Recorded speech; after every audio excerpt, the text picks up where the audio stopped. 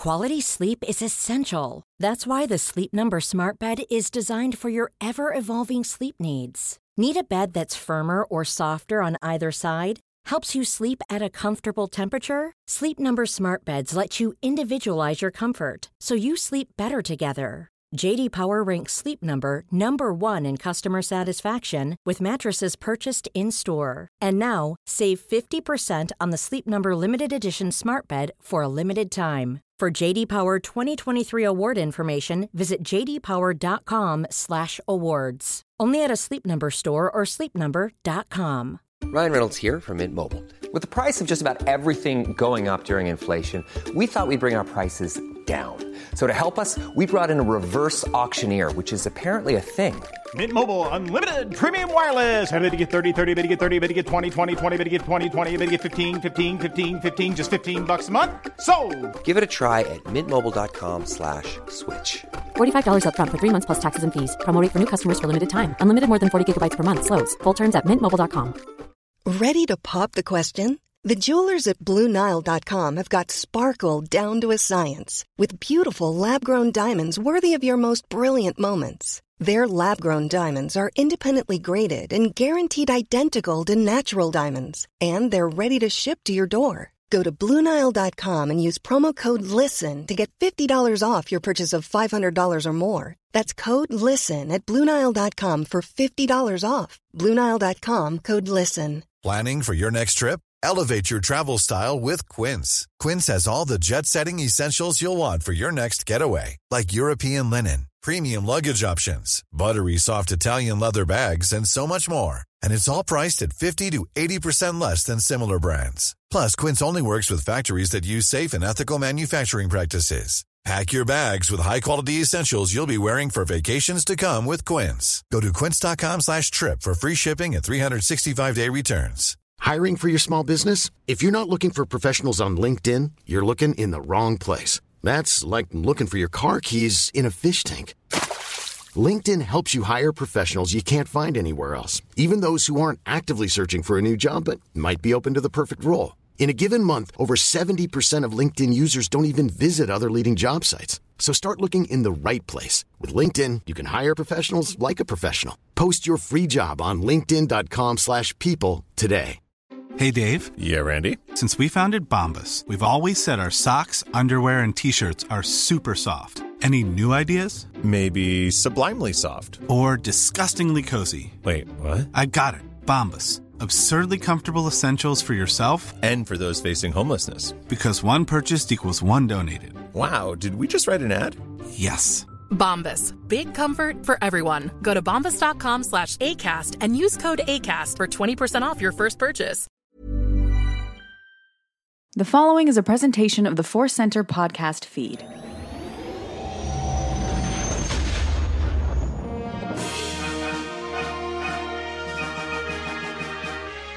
From the center of the galaxy, this is the Force Center podcast feed. I'm Ken Knapsack.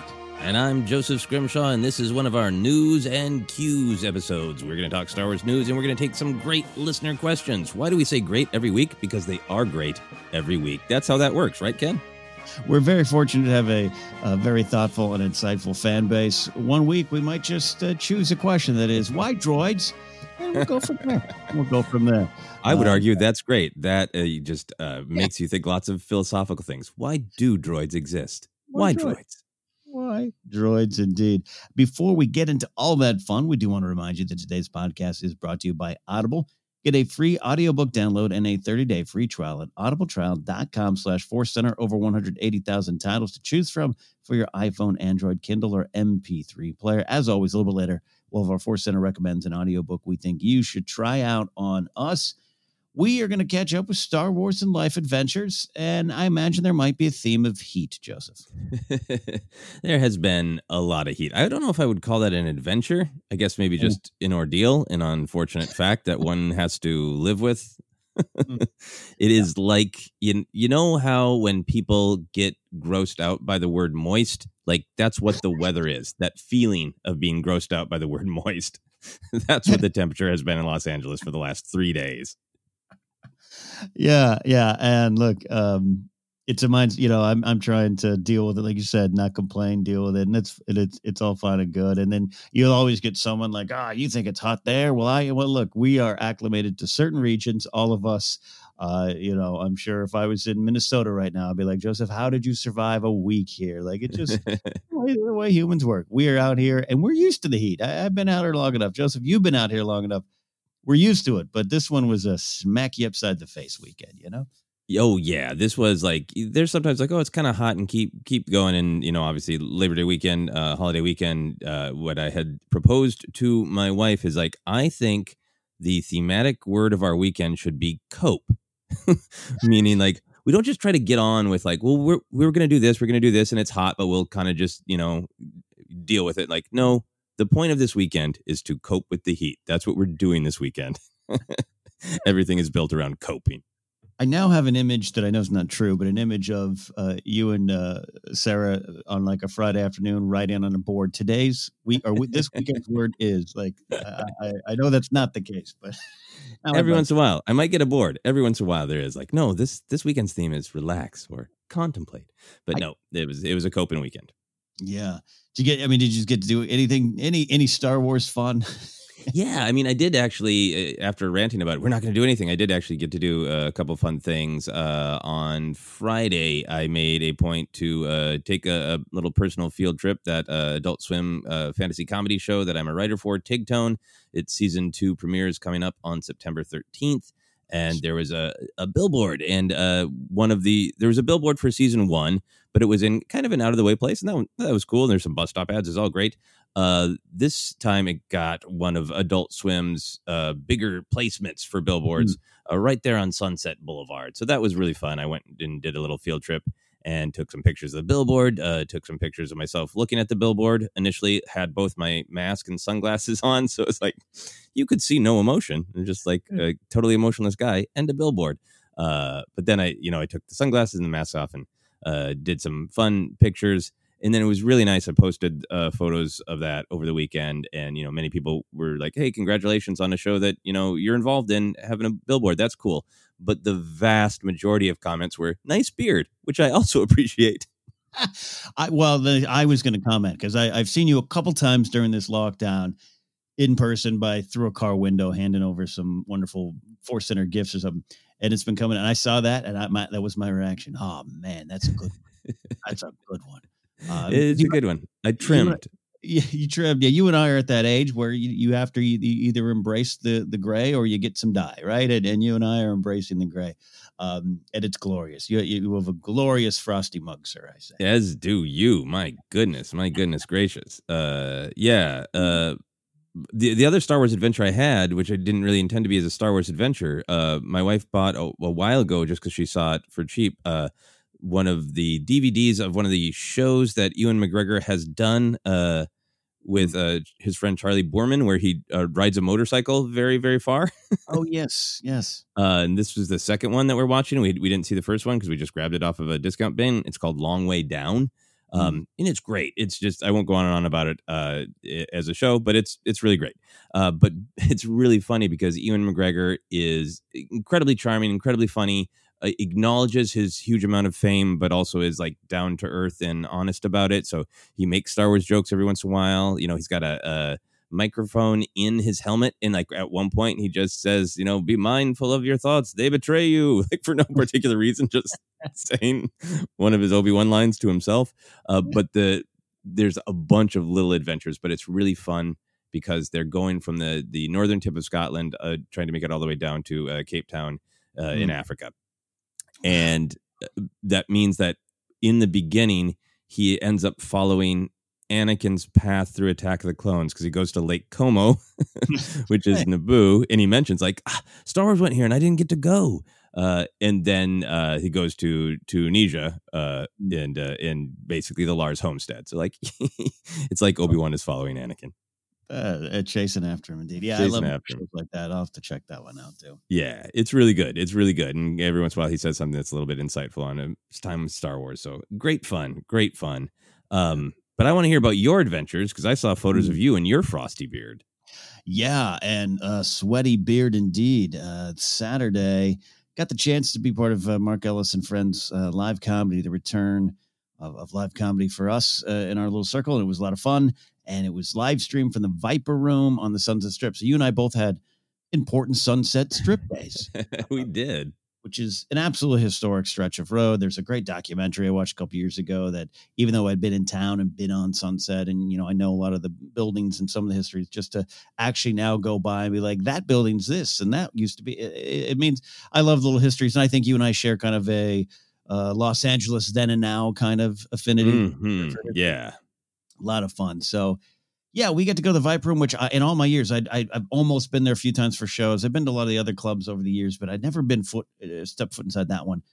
So we got to do it. And what was cool about it is the comics have performed there. Sam Tripoli taped a special there, I do believe, among others. But right before we were getting ready to go do this live stream, the manager, Tommy, who's been there like 16 years, he goes, hey, you guys are making history. This is the first ever comedy live stream from the Viper Room. And, Johnny Cash has been on that stage. Tom Petty, the Pussycat Dolls have been on that stage for a long time. So we just it was just a cool little fun thing to be a part of. The AC was out.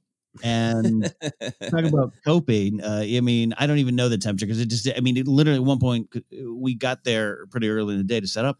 And there was no, it was just no audience. It was just crew, comics, and three guys from the Viper Room himself. And then Grace, and then Amanda, Josh McCouga's wife, who is pregnant, 16 weeks pregnant. And we would have to step outside into the 115-degree heat to cool down. Oh, wow. And we just all, but we all embraced it. It was all like, I just kept yelling, this is a rock club. If I'm not sweating, I don't feel like I'm in a rock club. And you got Amanda there, 16 weeks pregnant, who didn't say a word, just sat there, dealing with it. We're like, we're going to follow her lead and just make do. Be mindful of the living force. Your focus determines your reality. All those things you want to say, the Qui-Gon would tell you about the Viper Room.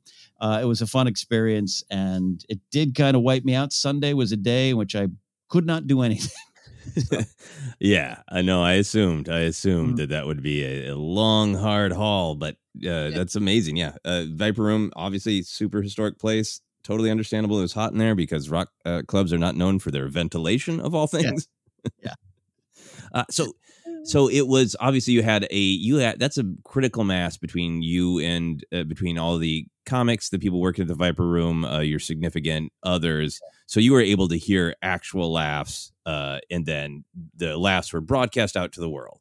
Yeah, we did. We streamed it all live, and some other comics, Jessica, Michelle Singleton, Justin Marino, Josh Wolf did sets from their houses that were pre-taped, right? And then cool. Our friend Marzonia did a song that was pre-taped. Jeff Scott from the Comedy Store recorded a little organ bit, so it felt like it was a show at the Comedy Store for Ellis. But yeah, we were there live, and it was, I'm notorious for making really deep cut references that are 30 years old, and I made a joke about Ollie North and the Iran Contra affair, and the guy in the booth who's in his late 50s was the only one laughing, and I'll take it. Just it was a lot of fun. Just a great experience. Yeah, we spent all day there, and it just was. It was my first foray out into society, in terms of taking a lift, going to a venue. Afterwards we stopped by the Comedy Store for a socially distant drink, and there was a lot of folks there. I did feel safe. I've been very cautious about, very, very cautious about how I want to go out into the world again. Just that's a personal choice for me and Grace. So we're kind of in sync on that, but we both felt really good. And it did feel nice to have a sense of normalcy, as weird as the normalcy was. It felt good. Yeah, no. It obviously everybody wants to get back to being around other human beings, and it's nice to drink and laugh and be near other human beings, even if you're all outside and mostly wearing masks. Yeah, when you're taking your mask on and off to sip a whiskey, it's still whiskey. It's still good. So that was it. And other than that, no real Star Wars adventures other than any Force Center work, because, oh man, Tony Hawk Pro Skater 1 and 2 came out, the re-release, and you and I talk about nostalgia baked into Star Wars. That was unbelievable tidal wave of nostalgia that just swept me out into the far recesses of my fun nostalgic mind.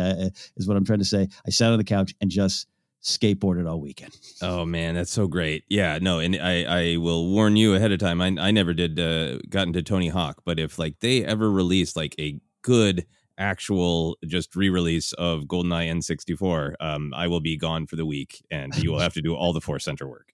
Yeah, they need, because I remember a number of years ago, maybe, gosh, we might be in the 10-year range, they did a re-release for the PlayStation 3, which I had. And I was like you, I mean, GoldenEye is one of the all-time greats. I know you're a Bond fan.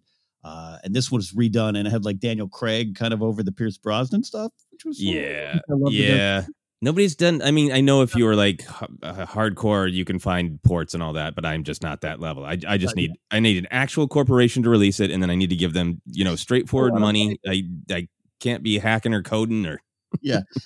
Yeah, and I'm with you too. I played it. I was so excited. It didn't quite work, so I'm with you. That's the new campaign. Re-release GoldenEye. As was. It's a complicated legal thing. I know. I've read all the articles, everybody. But anyway, great adventures, and you looked great. The photos at Viper Room, your jacket looked great. The three of you up there look like a modern day Rat Pack in a great way. And that was an old mob spot too back in the day. So it was a lot of fun to reconnect with that. No ghost experiences there. We didn't feel anything weird. All right. So the ghost is afraid of coronavirus. So with that, we are going to go into the news, Joseph. And look, I think for the last couple of weeks, every time you and I kind of mentally think and plan that this is the week we're going to not have to like it's a chore, but have to out of love, dive into the Mandalorian trailer. And yes, that's kind of the lead story. Still no trailer.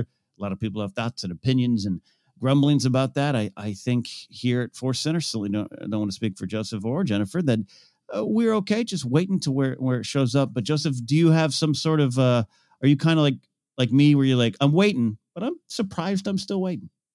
No, I think when it drops, all of this debate about when it should have dropped will disappear and people will just focus on the content. We got a great question coming up later about trailers and kind of are they necessary and all that. But I think for me too, I think I'll be excited to analyze the content whenever we get to see the content and enjoy the content. But I'm also more curious about like when do they drop it and why, and I'm kind of fascinated with that side of it. And I think if they haven't released it yet, they have their reasons and their strategies, and it'll be interesting to see if it becomes more clear why they're waiting so long when they choose to release it. Yeah, and look, that I'm not an expert on this, and I know some people who are, and I have not communicated with them about it, but I got to mention too, in all their metrics and knowing when, the fact that it's on a streaming service and subscriptions and resubscribers is a factor. There's got to be a window of the right time to get get people really hyped for that. And well, Joseph, we know officially, though in the back of my mind, I thought we already knew this, but this is one of the things that just, the guesses and the predictions and the thoughts and the general news can sometimes just kind of morph into what you thought you knew. But we now know the date of Mandalorian Season 2. Yep, not quite the news many wanted, but we now know that October 30th, it's a Halloween trick-or-treat. That will be the start of Season 2. Joseph, what costume are you going to wear on your couch to watch this? I think I will probably wear my sweatpants with the picture of the child on them and a whiskey. That will be my cosplay. That is perfect.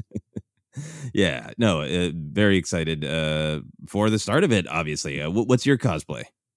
My cosplay, well, I do have a very supersized Baby Yoda coffee mug now. I mean, it's one of those, a half a coffee pot full of, space in there. So I'll pour that. I'll make that, maybe some whiskey as well. And then, and get ready. And really, October 30th, doing a quick check of the calendar. When I did not, so that is a Friday night. So that really means we got to assume Thursday night, the 29th. Right. You'll be camped on that couch. Yeah. So this is sounding like it's going to be similar to Season 1, that it's officially that. But for me, it's Thursday night, stay up until midnight here on the West Coast and wait for it. But yeah, I'm what did you react to this actual date of October 30th? Like, I love The Mandalorian. I cannot wait for Mandalorian Season 2. But I admit that date was, I had some questions about. I'm curious about your questions. I other than we had November, it's roughly around the same time as season one I get, but November, and then because of December, which we're going to talk about in a second, of Star Wars in December and kind of that time frame being Star Wars the last 5 years, going earlier in the fall, and I thought of pumpkins, not turkey, when I saw the release date. I'm excited, but I'm curious about your questions. Yeah, I mean, I think it's probably close to the beginning of November to drive, subscriptions for people who had annual subscriptions, started last year on November 11th. So maybe there is some thought of that. But I just wish, I honestly wish it started a week or two earlier because Star Wars, sadly, does not exist in a vacuum. Sometimes I just want to put blinders on and just, have a VR head that's just Star Wars and nothing else. But, that's going to be a really different Halloween. Halloween is on a Saturday, this year. And that is a time where obviously people really want to go have parties. But with the virus, there's a lot of discussion around that.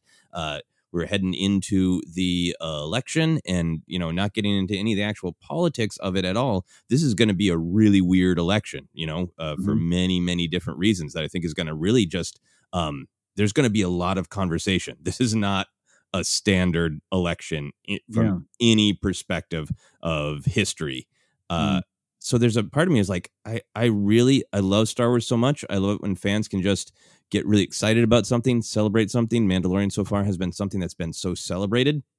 So there's a part of me that was like, move it a little bit away from Halloween and the most controversial and potentially just like abnormal election we've had in my lifetime.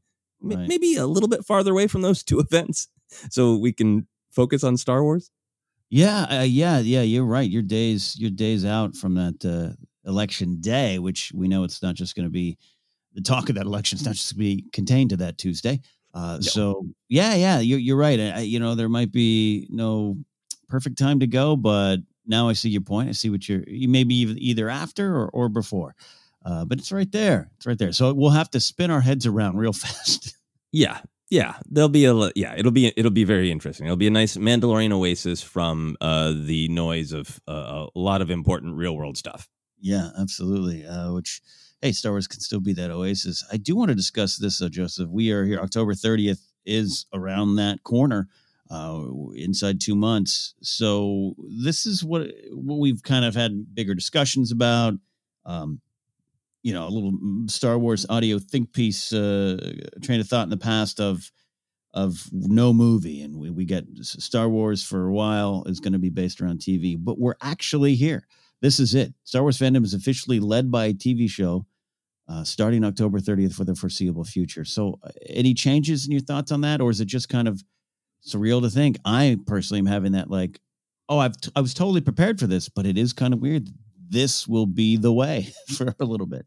Yeah, no, I'm very excited about it. I think because in general, Mandalorian first season really recaptured, I think, a lot of people's enthusiasm for Star Wars, where, there are those of us who really, really enjoyed the different movies and obviously people who didn't. But that means that then almost every mention of Star Wars is a real debate, whereas it was so great to be in that window with the first season of Mandalorian, those of us who had immediate access to it, where it was kind of nothing but let's share what part we liked and which character we liked, and let's have a meme that's about celebrating it rather than tearing it down in any way. So I feel like since The Mandalorian started from such a place of celebration, I'm really hoping that spirit continues into season 2 and that it will maybe heal some wounds of kind of rough discourse if people are continuing to really enjoy Mandalorian season 2. And that's kind of, the main focus of Star Wars. I think, Mando and Galaxy's Edge, they've done so much to support Galaxy's Edge. If, those are kind of the two pillars of Star Wars for a little while, it might be great. Some great points there. You and I love episode 9, and we love the experience of the sequel trilogy. And I love that. And I love everyone who's on that journey with us. I know that's not the case for everyone. And it's not just, internet trolls or anything that have those opinions. Some real thoughtful Star Wars fans weren't as moved by the last movie or all the movies in some cases, but they were by The Mandalorian. And I do want to stop and just kind of acknowledge that and just celebrate that fact that, hey, look, Joseph, you early on we're talking about the Star Wars buffet and what do you want today and what are the choices that are out there for us as Star Wars fans. I think for Mandalorian to maybe have its time in the sun by itself, little less contrast and compare, which I admit I let myself kind of get some of the joy taken away because I felt Mandalorian was being used against people's joy of 9 or experiences around 9. We won't have that. And I'm going to sit and just kind of enjoy it with everyone else. And if there can be a unified front of joy, I mixed in with Galaxy's Edge too, and going down and getting a blue milk in real life when we can.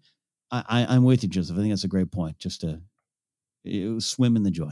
Yeah. And that's my hope, because I think there's also the possibility that now that Mandalorian season 1 came out and now people have a lot of hopes, opinions, predictions, all sorts of different rumors at different levels of confirmation about, which classic characters are going to show up, that I really also hope that people retain that joy and it doesn't turn into, I'm mad at Mandalorian because I had, predetermined in my mind, this is how big Ahsoka's role is. This is what she did. This is how Boba Fett might factor in. And I hope that enough of us can stay just kind of open-minded to, cool, let's, season 1 was great. Just give me whatever you got. And I think as long as it's not the whole season isn't about bringing Toro Calican back to life, who people didn't like in the first season, I think we'll be good. Yeah. Expectations. That's the big thing. And speculate responsibly is what we always say here at Force Center for a reason, but that's going to be part of the test. But for right now, October 30th is the day that the new journey begins. Season 2 Mandalorian hits then. All right, next headline here. Forget Baby Yoda. We've got actual younger Yoda. Kind of. Well, 200 years younger. 700 or roughly year-old Yoda is all set to appear in Daniel Jose Older's IDW High Republic Adventures comic series coming out, part of the High Republic publishing line as we enter in this new era. Older describes him as a, quote, journeyman out in the galaxy, doing what he does best, quote, looking out for the young folks. So let's start there, Joseph. He's back. We'll talk about his how he looks, at least in concept art. But what do you think about that description and Yoda? We kind of know him, but now for sure we got him.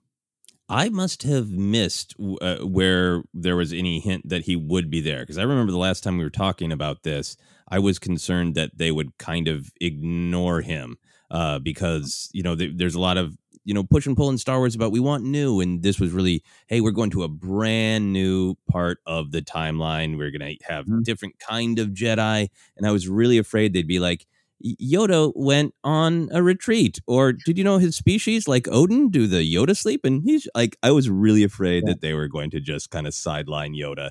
So just seeing the full confirmation of Yoda, and I guess I missed the partial confirmation. This is some of my most exciting Star Wars news for me personally in a long time, because I'm really excited to see him there. Big picture, the journeyman out in the galaxy doing what he loves best, looking out for the young folks. I absolutely love it because when you really kind of look at a lot of Yoda's stories in the movies and in Clone Wars, there's this part of Yoda where he gets weighed down and he gets very serious and he gets worried and maybe a little bit crusty and stuck in his ways. But it seems like Yoda at his best is full of empathy and loves to laugh and to try to see things as beautiful, see things in a new light. And, it makes so much sense that, the scenes where he's with young Padawans in The Gathering or the great scene in Attack of the Clones of, how wonderful the mind of a child is, that he is the kind of person who just gets refreshed by, remember when, you're young and everything around you is new and exciting and your mind is really flexible. That's who Yoda wants to be. And then it makes it even funnier when he's like, Anakin, too old. Luke, too old.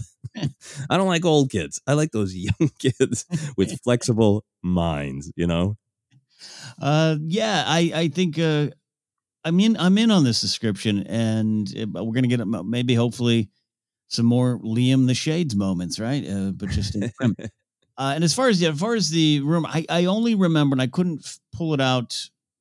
I couldn't even know. I wouldn't even know where to go pull it out right now. But there was just some reference to, yes, Yoda's there. something will happen later. Yes, you're right. I remember that now. Yeah, but there was no indication of when, which is why I'm surprised he's showing up at all right now. But it makes sense based on Daniel Jose Older's description of him and the vibe, and syncing up to what you're just talking about, Joseph. This is a different era. 200 years prior, there's still a lot of exploration.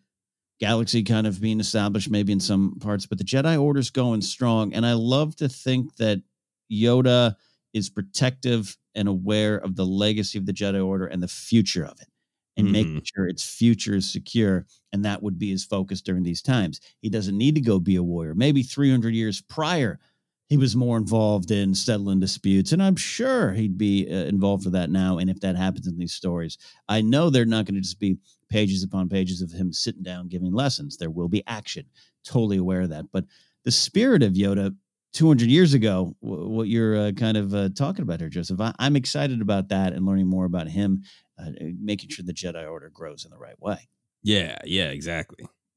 So the story seems to be, I just love this. Yoda seems to be, I'm paraphrasing a bit here, but seems to be chaperoning a group of Padawans on, as Daniel Jose Older calls it, a forced study abroad program. I have fond memories of many field trips in school. I didn't study abroad, but I do enjoy pack up a lunch, get on the bus. We're heading out to a mission, or my hometown. I got to go tour a power plant for a field trip. Imagining a chaperone and Yoda having all the chaperone problems, Oh yeah. Oh yeah, definitely. Yeah. The kid who wanders off. Two kids were fighting with each other. Yeah. Kid not listening. So that could be fun there. Let's yanking on each other's Padawan braids. Oh yeah. Don't do it. Liam, the braids. There's generations of Liams in the Star Wars Jedi Order galaxy. Let's talk about the look. We got some concept art, and if you go to the StarWars.com article, there's a little bit more information of how they put together this version of Yoda. Concept artist Ian McCaig was brought in to help design the younger looking Yoda. It's 200 years, but it's younger, and others helped finish the look. So what do you think about the look, including the outfit, Joseph? I got to think you enjoy those gold robes. Oh, yeah. No, I love the look. I really like the choice to only make him look a tiny bit, younger. I'm so happy it's not just like, oh, here he is in his 1940s movie star prime. I don't want to see super handsome, smooth Cary Grant Yoda, with a mustache, like a little wispy Gable mustache. Gable? Okay, yeah. Now you sold me. No, I kind of want it to be that that this species of Yoda the child and Yaddle, that they are really, really young until they're 100, and then when they turn 100, they're just now 87 years old, just like Earth 87. They immediately, there's no in between. Wispy hair, all of it. Yep. So I think the aging looks great. The gold robes were really affecting to me. I think the gold robes, because Yoda, I think especially since, in the chronology of the real world, we first meet him in Empire Strikes Back, where everything has that total vibe of simplicity. Be close to nature, be close to the organic. You are making your own food in these rough, natural looking bowls. You live in a tree cave, that there's so much about it that's absolutely back to basics. And then the Jedi Temple itself is obviously ornate, but there's still that great simplicity in the way the Jedi dress and the colors and the way they live. That gold is such a contrast to Yoda. I mean, it was a contrast to see any Jedi dressed with this sort of acknowledgement of higher society, or being sort of, ornate, even though the temple obviously has that, I know, and that's where some of the designs come from.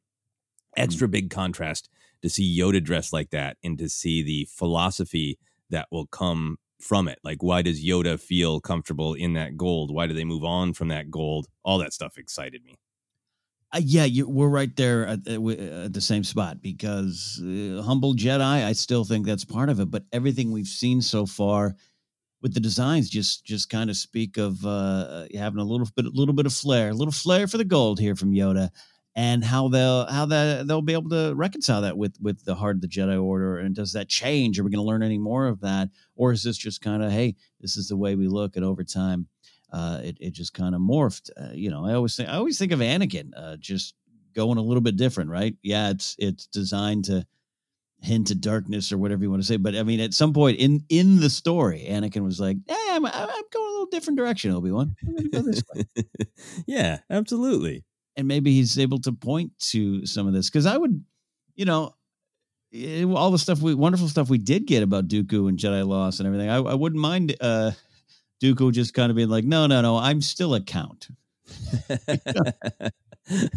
Right. So I still need a higher thread count. I mean, come on. Yeah. And does anything that happens to Yoda, does he have a luxury item in his hut, in his Jedi temple, quarters that he enjoys, and that years later we know he's glad he chose to go back to a more humble way, or maybe he's sitting on Dagobah going, gosh, I miss my hot plate. I don't know, but I have all these thoughts inspired by just seeing some gold trim on a robe, and I love that. Yeah, it's so great. All that storytelling potential was there with the other Jedi that we've seen, but it just really drives it home to see Yoda in those gold robes. Final thought on this here, we did touch upon it a little bit, and your excitement for Yoda showing up is just contagious, quite frankly, and we do love Yoda here at Force Center. But to go from he's coming in later to now, and knowing that this is a new era, but not so long ago that some of these planets and maybe even more characters could factor in some way. What does it mean to the High Republic era to have Yoda there, Joseph? Yeah, well, I think for me, it makes it this great Star Wars new and old balance. There's obviously a ton of new in the High Republic. It's the Jedi are in a different place. The galaxy is in a different place. We're being introduced to all sorts of new characters. There's just a ton of new, and that's great. But then we have the kind of the weight of the story we already know that is coming in the future. And it's weird to say we've got the future, which in this scenario is the old.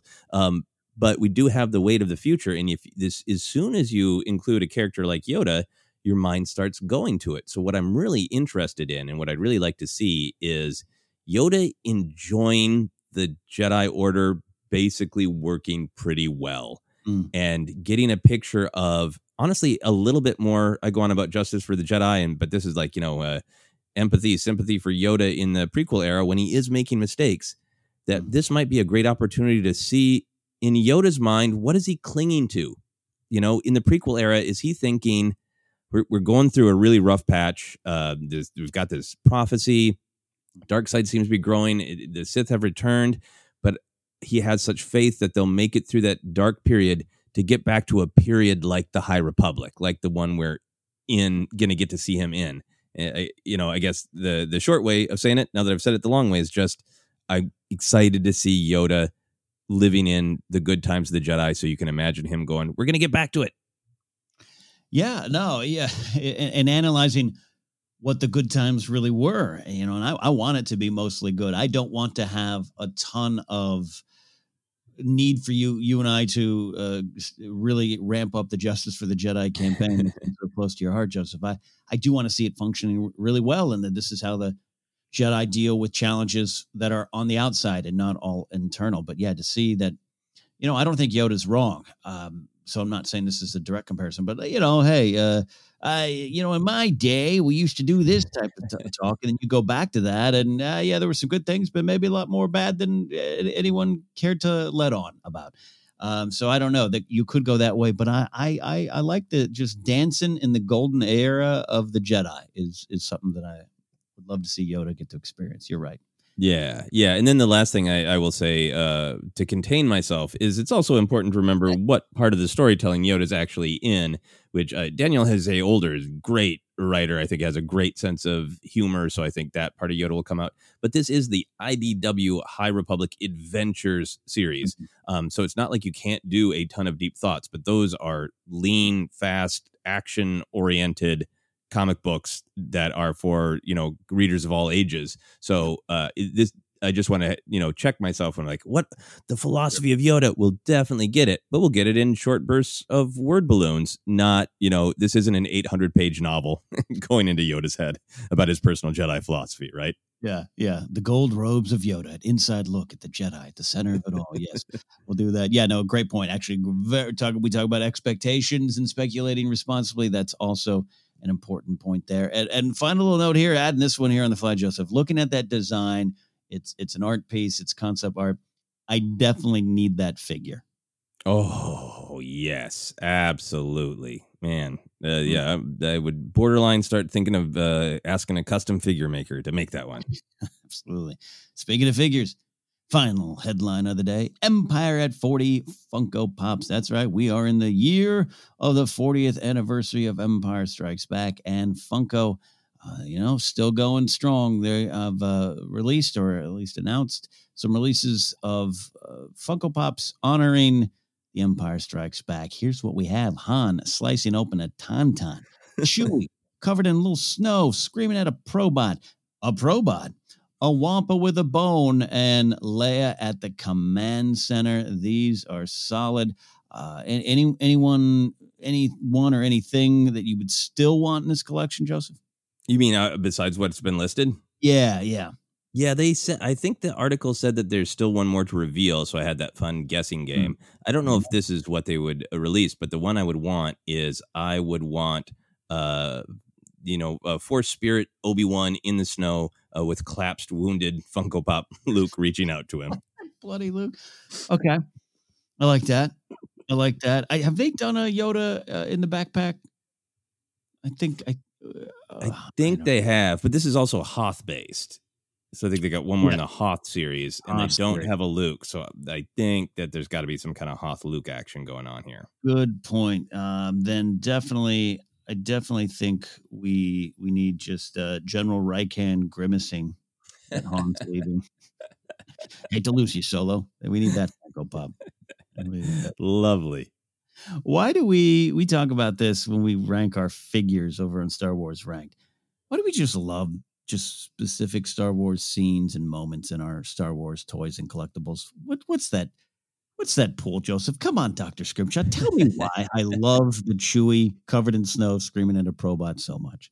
Well, I think we talk about our love of action figures has this very deep, fundamental human psychology where when a thing physically exists, there is a power to making the idea, the concept, into just a physical object. And that obviously happens when you just, hey, it's Hoth Leia, and that's the idea of Hoth Leia. Once you have the image of Hoth Leia also staring at the command screen, that becomes a different idea that we're celebrating, right? You and I have both talked recently a lot about liking that intensity of Leia in that scene in Empire Strikes Back, where she is not willing to leave the command center. It is one of the times where we get to really truly see her as a leader of the rebellion. And suddenly that this Funko Pop is that idea. It's not just the general idea of Hoth Leia, which can branch out to meaning lots of different things. It's that specific idea and that specific emotion that is now physical and real, and we can hold it.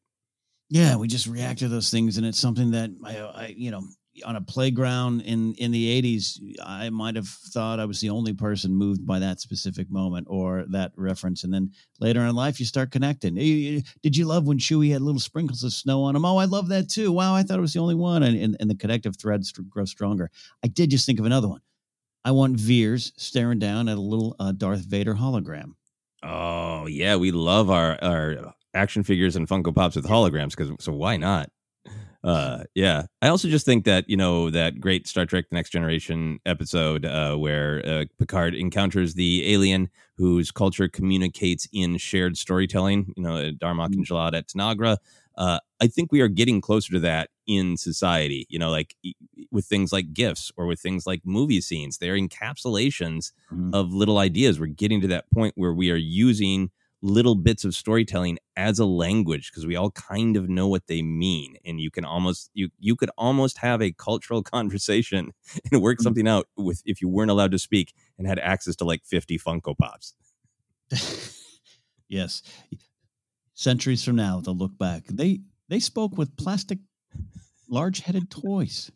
Their language is the bobblehead language of the humans of the mid-21st century.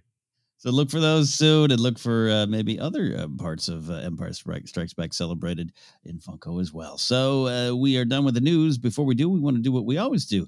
Have an audiobook recommendation, an audiobook you can try out on us. And Joseph, what do we have? We are recommending the same book we've been recommending for the last couple of weeks because we will be getting to discussing it soon, and that is Thrawn Ascendancy, Chaos Rising by Timothy Zahn. To download your free audiobook today, go to audibletrial.com/forcecenter. Again, that's audibletrial.com/forcecenter for your free audiobook. All right, we're going to take a quick break, reset, and on the other side, it's your questions here today on Force Center.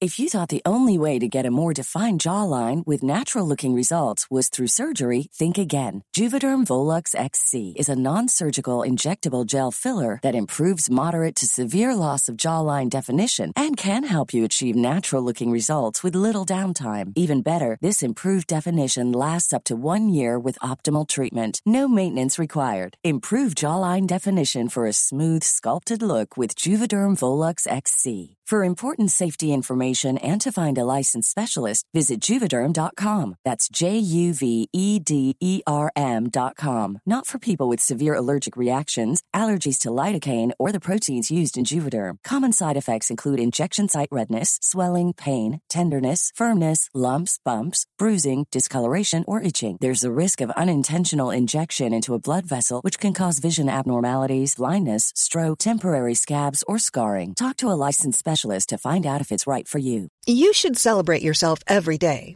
but some days you should celebrate with jewelry. Whether you want to commemorate an unforgettable moment or just bring some added sparkle to your collection, Blue Nile can offer you expert guidance and a wide assortment of jewelry of the highest quality at the best price. Go to BlueNile.com today and experience the ease and convenience of shopping Blue Nile, the original online jeweler since 1999. That's BlueNile.com. BlueNile.com. Quality sleep is essential. That's why the Sleep Number Smart Bed is designed for your ever-evolving sleep needs. Need a bed that's firmer or softer on either side? Helps you sleep at a comfortable temperature? Sleep Number Smart Beds let you individualize your comfort, so you sleep better together. J.D. Power ranks Sleep Number number 1 in customer satisfaction with mattresses purchased in-store. And now, save 50% on the Sleep Number Limited Edition Smart Bed for a limited time. For J.D. Power 2023 award information, visit jdpower.com/awards. Only at a Sleep Number store or sleepnumber.com.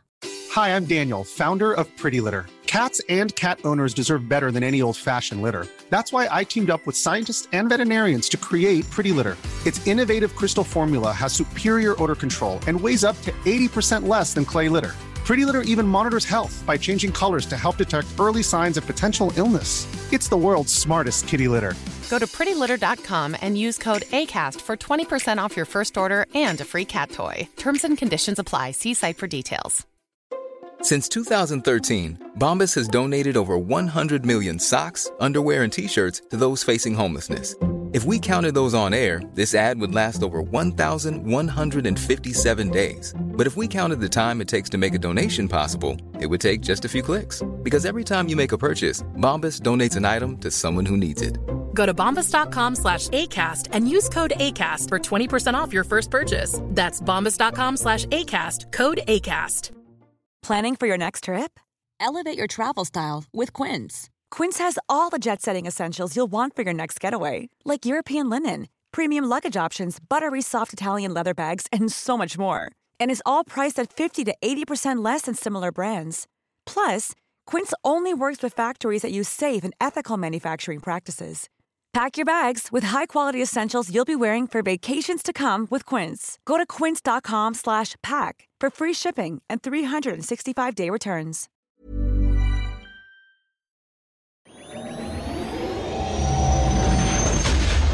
Hey, Force Center fans, don't forget Force Center is on YouTube. Head over there to catch up with our new show, Star Wars Show and Tell. Joseph, Jennifer, Ken, and special guests sit down and share favorite items from their own Star Wars memorabilia collections. Plus, there's the In Memoriam video series, encore presentations of Databank Brawl, and special programming all there for you, and more shows on the way. It's Force Center on YouTube. Check it out.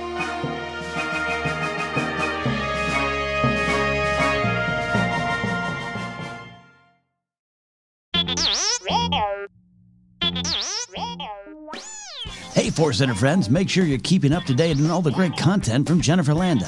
Whether it's YouTube, Instagram, or TikTok, you whippersnappers, Force Center's own Jennifer Landa continues to bring you fun, informative, and insightful laughs and moments. Also, Jennifer brings her experience and perspective as a Star Wars-loving mother to her DIY projects, blogs, and more. So be sure to head on over to JennyLanda.com. That's JENILANDA.com for articles like how to make your own Darth Maul sneakers or 10 unique Star Wars baby gift ideas. Follow Jen on Twitter and Instagram at Jennifer Landa and on TikTok as Jennifer Landa 1138.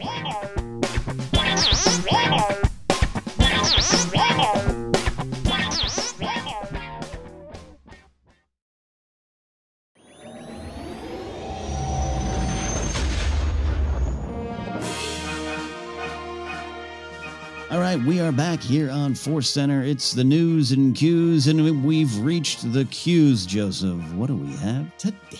We have several fine cues, or questions, if you like saying the whole word. We've got questions from social media and from our patrons on Patreon, as always. So we're going to go to social media first, Twitter in particular. We have a question from another Star Wars podcast. This is Star Wars: In a Galaxy podcast. And they ask, what is your favorite It's Like Poetry parallel moment between movies and television shows? This is a really interesting question. Obviously, Lucas's famous It's Like Poetry, It Rhymes question or quote is something that he was talking about in terms of the actual films that he was working on. But as Star Wars expands into all sorts of different animated and live action shows, there are still moments of it's like poetry, and sometimes, hell, it is poetry. It does rhyme. So specifically between the movies and television shows, Ken, what has jumped out at you? I mean, I was going to immediately go to some of the Mandalorian stuff, and it's more, I don't know, it's more of a song lyric than a poem line.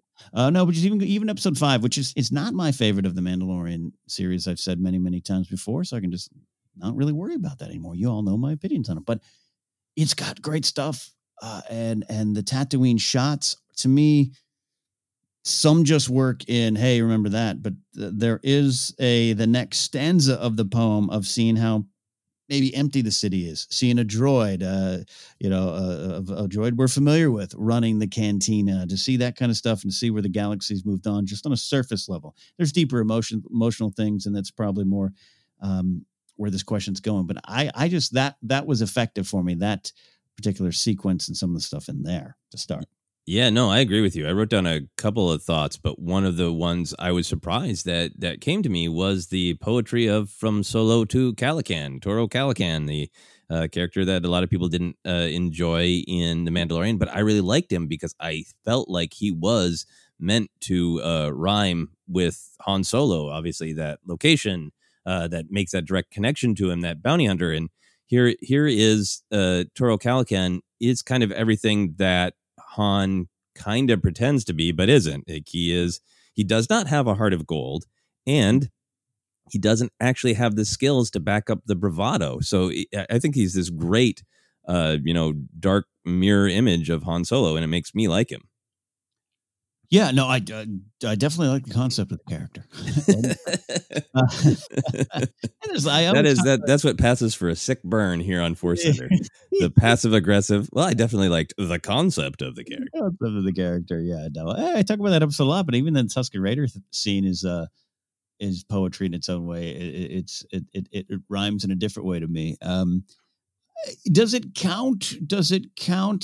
I know this question, Joseph, is between movies and TV shows, but rhyming within the own show, in our Clone Wars rewatch, just being reminded, something we did discuss when we were breaking down season 7, but just looking at the Clone Wars movie, where it starts on Christophsis, the battle, the bridge, and then seeing that kind of come back into play again in season 7 as it started for us, the viewer. I thought there was some bittersweet and beautiful poetry and a good play on some themes there too. Absolutely. There's some great similarities there. And I think that is one of those moments where Filoni has, trained with Lucas. And really, I think Filoni is a deep believer in a lot of the ideas that Lucas had. And the fact that Filoni wants to continue these traditions of rhyming, that it reminds you that the rhyme thing, while a lot of people have poked fun at it, and I understand that it's a part of the idea of Star Wars, is Star Wars spans a long time, and these beats are going to happen again. That Star Wars does have this philosophy of kind of things moving in cycles, and that there are very similar events happen at very different moments, or for very, very different motivations, or to very different people. And I like that Filoni continued that even within the Clone Wars itself.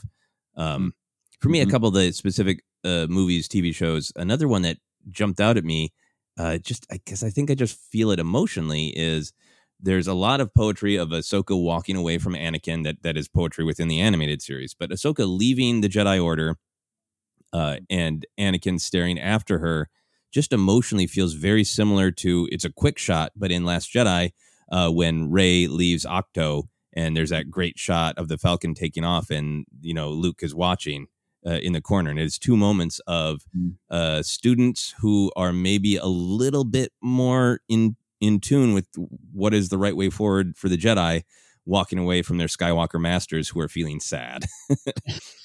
That Skywalker trait of, yeah, exactly. I like that a lot. Yeah, it's good.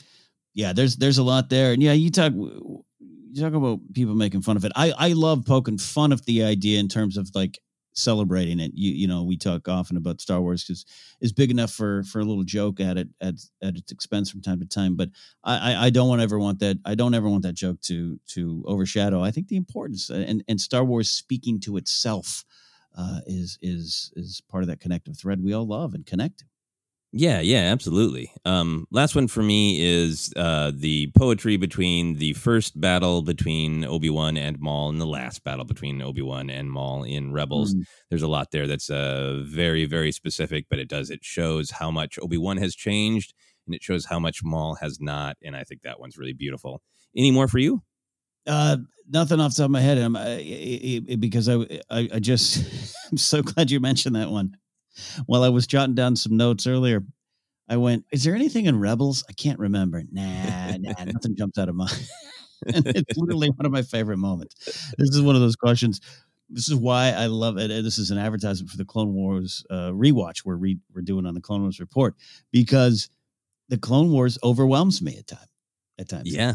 The Clone Wars has so much in it that, I mean, you and I just went over there's some direct callbacks in the Malevolence line of you worry about those towers. It's kind of like just specific references. I wouldn't necessarily say poetry, but they're all there. And it just crushes my soul in a good way. It was like, there's too many choices. No. So that's, and then that one slips through, which is literally one that I will talk to strangers about. Yeah, no, I mean, enjoying Star Wars as much as you and I do, watching it, listening, reading, and discussing it as much as we do, it is, the amount of content is starting to get to be like, we should have honorary degrees from somewhere, right? And I don't say this about just us. I mean, yeah, so many people, I'm sure Star Wars in a Galaxy podcasters, everybody who spends this much time discussing it and studying it, like, the volume of content is getting to that point of like, yeah. I could have learned all of Roman history, right? I always say a lot. Yeah, I know the history of Westeros more now than I probably do the history of the United States, and I study the history of the United States. It's always been a thing of mine. Like, it's just it took over about 5 years ago when this was, pop culture can be a thing. I'm diving in, so I know what you mean. Yeah. Which is also factors in why I do get grumpy sometimes with a weird comment online or in a live chat where someone wants to throw some Star Wars insight at me that is just the equivalent of a fly smacking a windshield. When I'm like, I literally talk about this hours every week and study.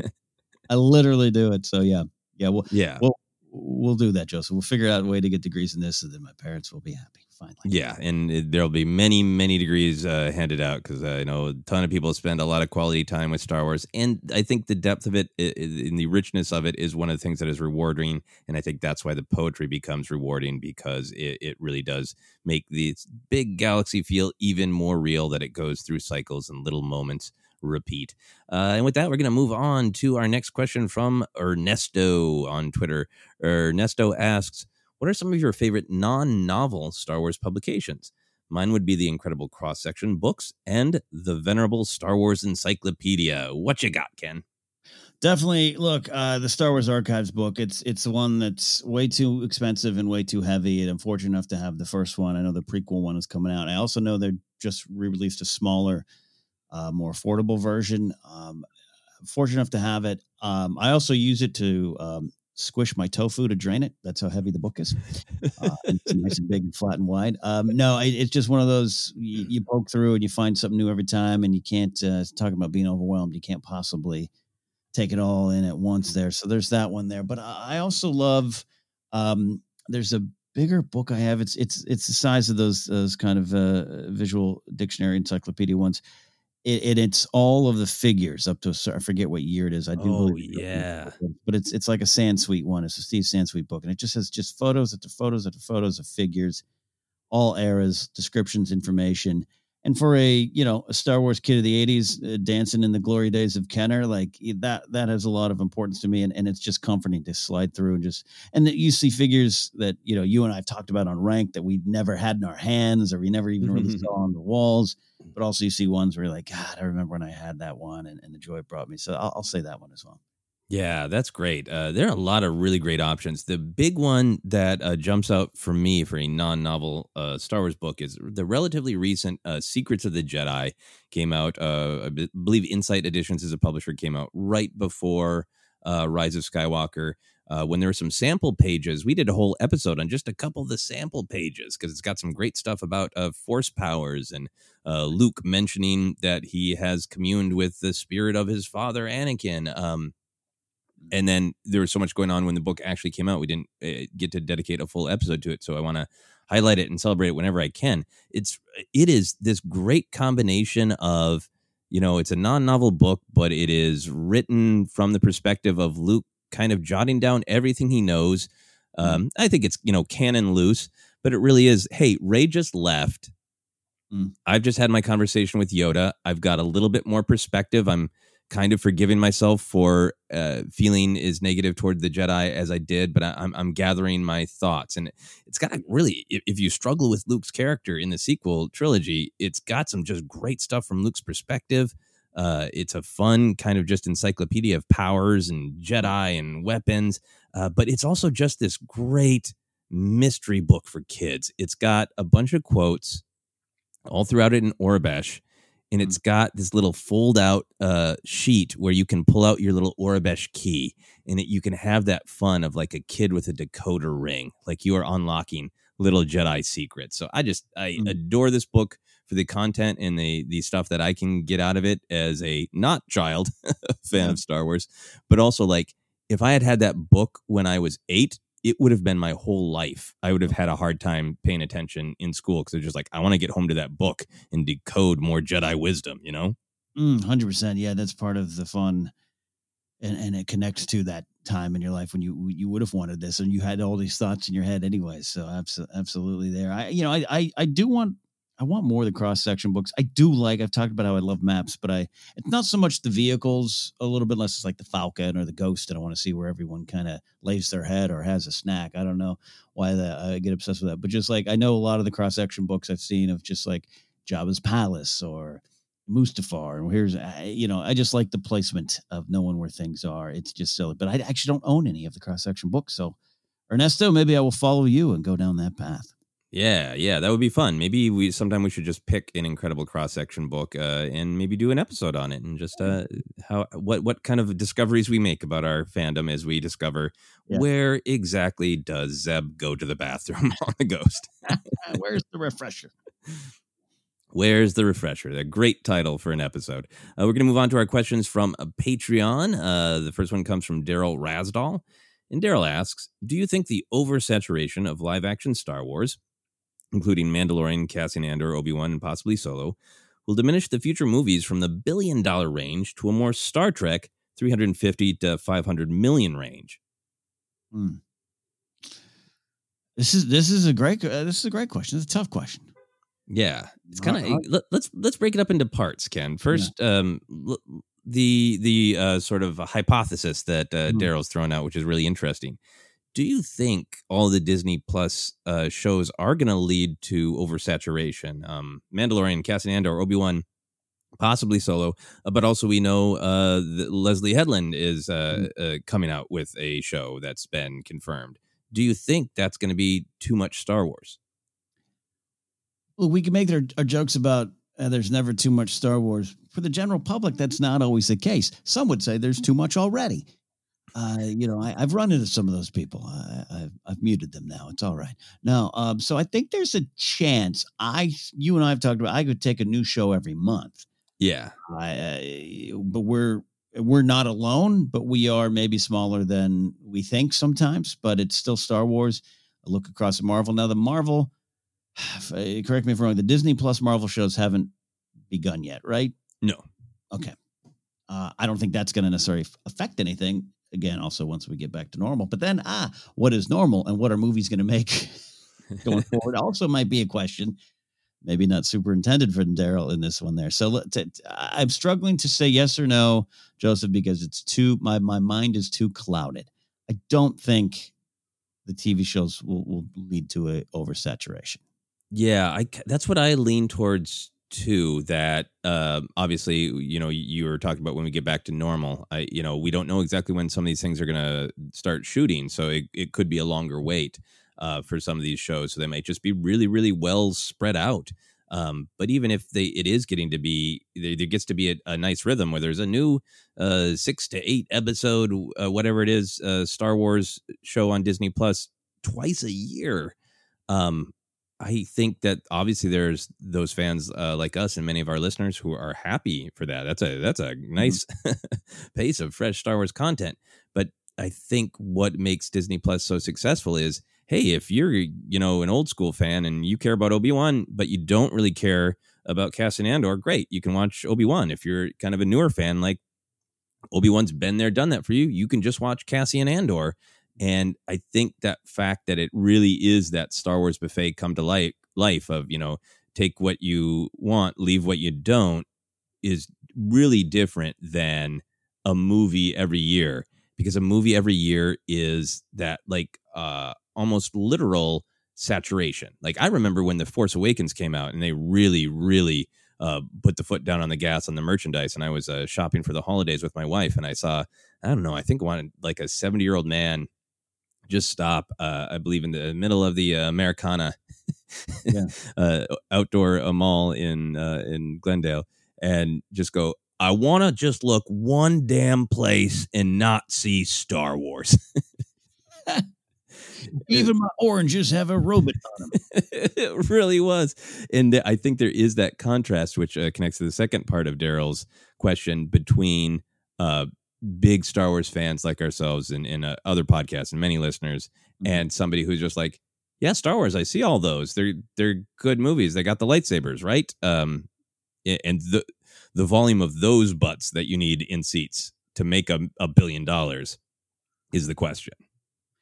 Yeah, and the industry is going to be changing, and a lot of it comes down to maybe we'll see. I mean, but look what Rise of Skywalker did. It still did good business. Solo's the only one that has had the hit, and there's been well documented things around that have nothing to do with the movie, but also things that have to do with the movie and the perception of the movie. Oh, I heard they have problems. Oh, this and that. This don't anyone take this as an MCU bashing and everything, but I look across at MCU.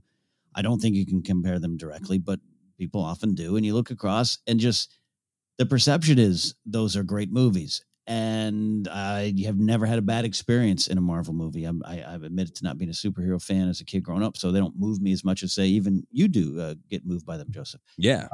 But the reputation is, oh, those are great. DC's bad. And therefore, on an individual basis, it might be hard to separate it for the general public. Star Wars, it has taken, let's not lie, it's taken a hit. It's taken a hit publicly. You and I post something announce a podcast episode, and one or two people will write a generic insult about Star Wars that they heard somewhere online that has no thought to it or no depth to it, just because that's just the perception. Right. So I do worry about that, but I don't know if that's directly related to Daryl's question. That could be something different. I still think we're going to be okay, but it's easy for me to say that because I literally wake up every day and go, what Star Wars can I watch? Exactly. So I think Daryl's question is great, of this idea of, will the amount of live action television diminish people's excitement? And I think he's got a point that maybe for hardcore fans who did not enjoy the sequel trilogy as much, or wrestled with it, or loved Rogue One but didn't like Solo, or on and on, all those variations, maybe those people will not necessarily be as motivated to see a movie if they're like, I got all the Star Wars I need in television. Mm-hmm. But I also just wanted to break apart the second part of Daryl's question and ask you about that a little bit more directly, Ken. Even if the television shows oversaturate or not, let's say they pause the television shows for some horrific reason, this idea of Star Wars success is based on Star Wars movies in theaters' success is relative to other Star Wars movies' success. Solo made a ton of money. It just didn't make Star Wars money. It did great compared to, other films. And I know they did the reshoot, so the budget was increased and all that. But anyway, you know what I'm saying. Exactly what you were saying with the MCU. Ant-Man makes, $70 million or whatever it was on I can't even remember if that was opening weekend or total. Ant-Man didn't make an insane amount of money, but nobody expected it to. And so everybody was like, Ant-Man's great. So do you feel like in our modern era of movie making that Star Wars should be expected to make $1 billion? Or would you like it if they did dial back on the budget a little bit and even kind of publicly said, this is a little bit of a smaller Star Wars. And, this is our hope is to do around this amount of money. And would you be happy with building that expectation? And then it could be great if they exceeded it? Or do you think that would be attacked as trying to lower the expectation because they don't think the movie's good? There you go. There's the rub, right? Yeah, I could be okay with this. I always have loved and respect Star Trek as a franchise. I think some great movies are in that series. I've watched New Generation, Next Generation. Sorry, New Generation is Robotech. So I'd be okay with it. But yeah, maybe you just don't care. Maybe you don't care what one negative channel has to say about you publicly lowering your expectations. Maybe you don't care. I would still think it would surpass those expectations, but that would be. But it's like we always say with Solo, like if Solo had been released as a Disney Plus series, there would have been less pressure. More people would have felt that they could have enjoyed it. We wouldn't have had some of those understandable, but at times frustrating and annoying conversations around the quote failure of Solo. So I'd be okay with it. But that last part of your question, Joseph, has me afraid. I just think we need to deal with that a lot. Yeah. They're so they know this one sucks. They know all the fans hated it, and maybe there'd be some truth to that. Maybe there wouldn't. I don't know, but it'd be frustrating. Yeah. I just think I hope that when the films come back to the theater, that there can be an understanding that the Skywalker saga is kind of its own beast, and we're starting fresh. And it would be amazing if it could be a slightly smaller scale, slightly smaller expectation, and just say like, we're starting over in a way, and we don't. It's not the Skywalker saga, and we don't expect $1 billion. If there was a way to make that happen, I think that's a little bit more realistic, because you don't have to have everybody love it, and it can still be a successful movie. Right. Yeah. Yeah. I mean, kind of goes back to that joke of like when people say that certain kinds of Star Wars are attempting to pander. Like, I just think it's funny. Like, if you are right now trying to pander to Star Wars fans, like, good luck pandering to 87 different subgroups with 87 different priorities and what they think makes a great Star Wars. Yeah. Also knows I would love to make a movie that makes $500 million. Yeah, I know. What a tragedy. What a tragedy. Great question, Daryl. That is so great. We had to answer it 2 to 3 different times in different ways. So thank you very much, Daryl. Great thought starter. And not a thought finisher there. Those thoughts will continue to come over the years as we figure out what the next TV shows and movies are and how all that works. We're going to move on to our final question from Chris Kiefer. Chris is asking about something we did touch on a little bit in our discussion of the greatest moments of Finn. That recent episode of Star Wars Ranked, but from a slightly different perspective. So I thought it was really worth discussing here on the main show. Here's what Chris has to say. John Boyega has recently commented how the marketing misled audiences with the tease of him as a new Jedi. I honestly think episode 7 could have been released without trailers or commercials. Just play the music, show us the logo, give the release date. Production photos, action figures, online articles would be fine, but no footage. I still think it would have been a box office smash. Imagine having gone into the start of a new era in Star Wars completely blank. What say you? Ken, what say you? First of all, hi, Chris. I used to do stand-up with Chris, and one of the smartest comics I knew. He's so smart he got out of it to get a real career. So, yeah, he's a thoughtful cat, and this is in line with his thinking. And I would love it. I'd love it now. I'd love, and this isn't a poking any Mando trailer bears, but I would just love if I didn't see anything of The Mandalorian until the show drops. Yep. I think a lot of us would. I don't think it's realistic. I think Chris knows that too as well. Just like, I tell often of running into people at stores who, there's a new Star Wars film, my own father at the end of 7. I think they're leaving it open for more. Yeah, there's a lot of just, you need it there. But I still think it would do well. The Mandalorian, more people are talking about Mandalorian season 2 because we haven't seen anything of it. Perhaps if we did see something, I mean, numbers probably wouldn't show that to be true. But so what he's saying, I'm on board. I remember, was it Adam Driver going into 8 saying, I wish you all would see none of this until you saw the movie. I don't know if that changes. I don't know. I love a scientific experiment, Joseph. I love two fans in a box, and one sees everything, the full slate, and the other one sees nothing. And what are their experiences going in? Can we do that test? Has anyone done that test? Yeah. I mean, I think there are, different tests about, does it really, change your opinion of something to see it, without trailers or, without knowing the story going in, all that kind of stuff. But I think, there's studies, and then there's also your own personal experience. And I think it is great when you can be truly surprised by a film. I think most people do enjoy that experience. Yeah, I'm with you. I would love it. I made this joke. I know within MCU, people are not always big fans of Age of Ultron. I enjoy Age of Ultron. Joss Whedon's got a lot going on. That's a whole thing. I'm not getting into that right now, but I acknowledge that it's there if one wants to get into it. But back then I was really adamant. I wasn't doing as much pop culture podcasting then, and I just really want Joss Whedon to say, I have made another Avengers film, and that's the trailer for Age of Ultron. Yeah. That's the thought that I've had for a while. I would love that, but I just don't think. I think in our modern world, it's just not. It just doesn't work, right? Like, I think you could make trailers in a much more artistic way if you wanted to, right? You could make them so they're just like super fast clips, so you really can't quite tell the relationship between things. Or I love any trailer that is not actually a part of the movie, but is like building up something that's going to happen in the movie. 2 characters talking. If the trailer for Force Awakens was 2 characters talking about the myth of Luke Skywalker, right? Or if the trailer was, King Prana going, "Where are my Rathdars?" Maybe not the greatest examples, but you know what I mean. Things that are not in the film, but are getting you excited, teasing you, if you will. If you will. But yeah, I think, especially given this is great to have these 2 questions this week.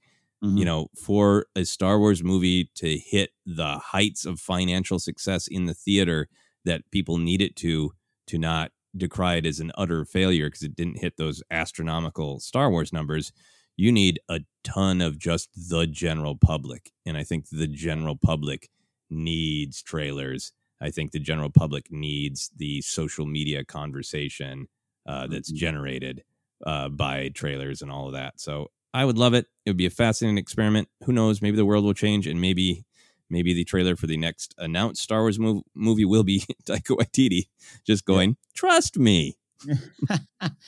Hello. Like the teaser trailer, Force Awakens, the first one, 2014 Thanksgiving Day weekend one, right? Like that could have been it, and it was a artfully done teaser trailer. But yeah, I think what you just said is kind of the answer. Like, let's say 2022 Taika series or whatever, maybe the High Republic, the movie. It's not what's going to happen, but let's say that's it. The amount of general public, which, by the way, I love those general public fans, because exactly what you said, Joseph, they make this as big as it is. Mm-hmm. We're the ones who make it maybe as important as it is, but they're the ones who make it as big as it is, which is two different things in my book. But imagine you sit down, there's a new Star Wars we know nothing about, comes up on the screen. Where's Luke, Han, and Leia? Or maybe it's where's Rey, Finn, and Poe? Where and if there was, that could affect it the weekends after, you talk about the follow-up weekends, or we're all focused on the opening weekends and stuff. The repeat business of don't see that, it doesn't have the Star Wars characters you love. Did you know that? I'll tell you, that could be a problem too. Yeah.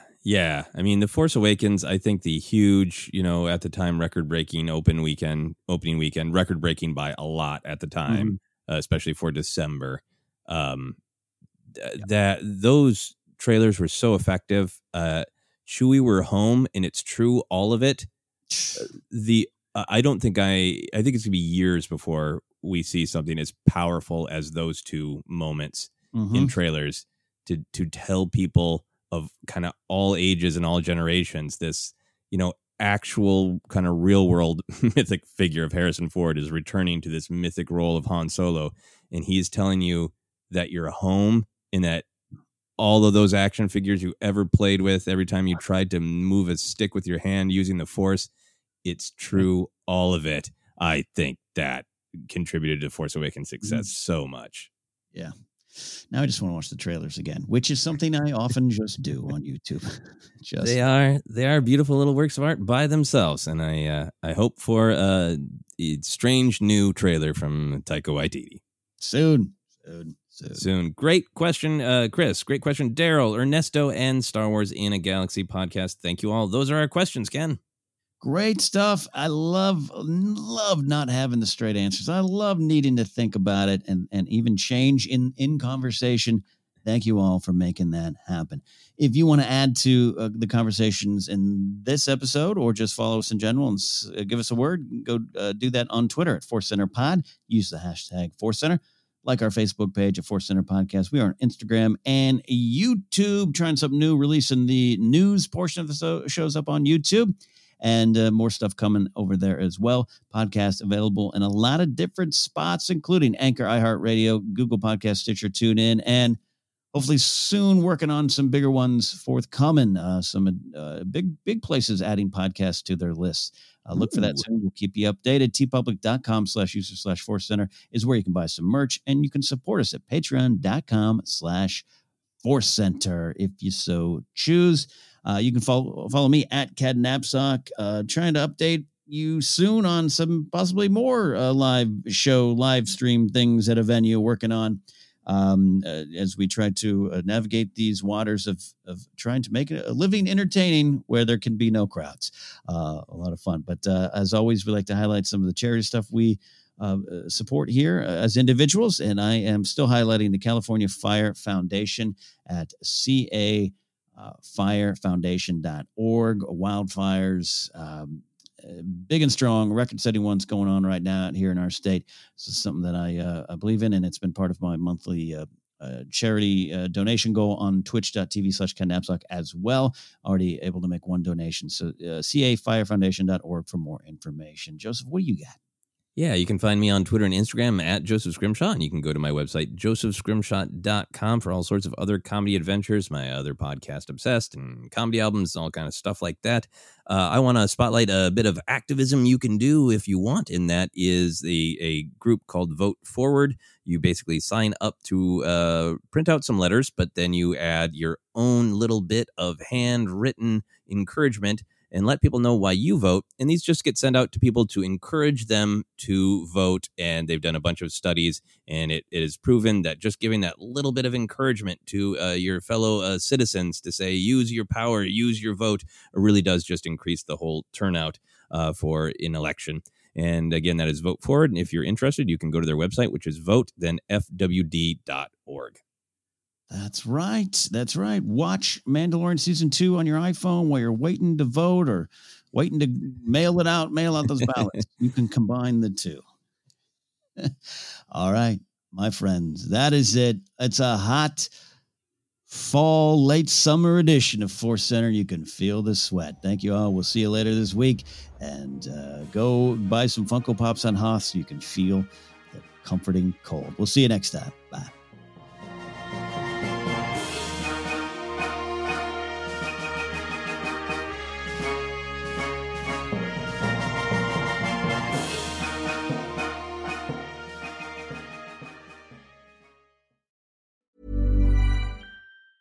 Hey, it's Danny Pellegrino from Everything Iconic. Ready to upgrade your style game without blowing your budget? Check out Quince. They've got all the good stuff, shirts and polos, activewear, and fine leather goods, all at 50 to 80% less than other high-end brands.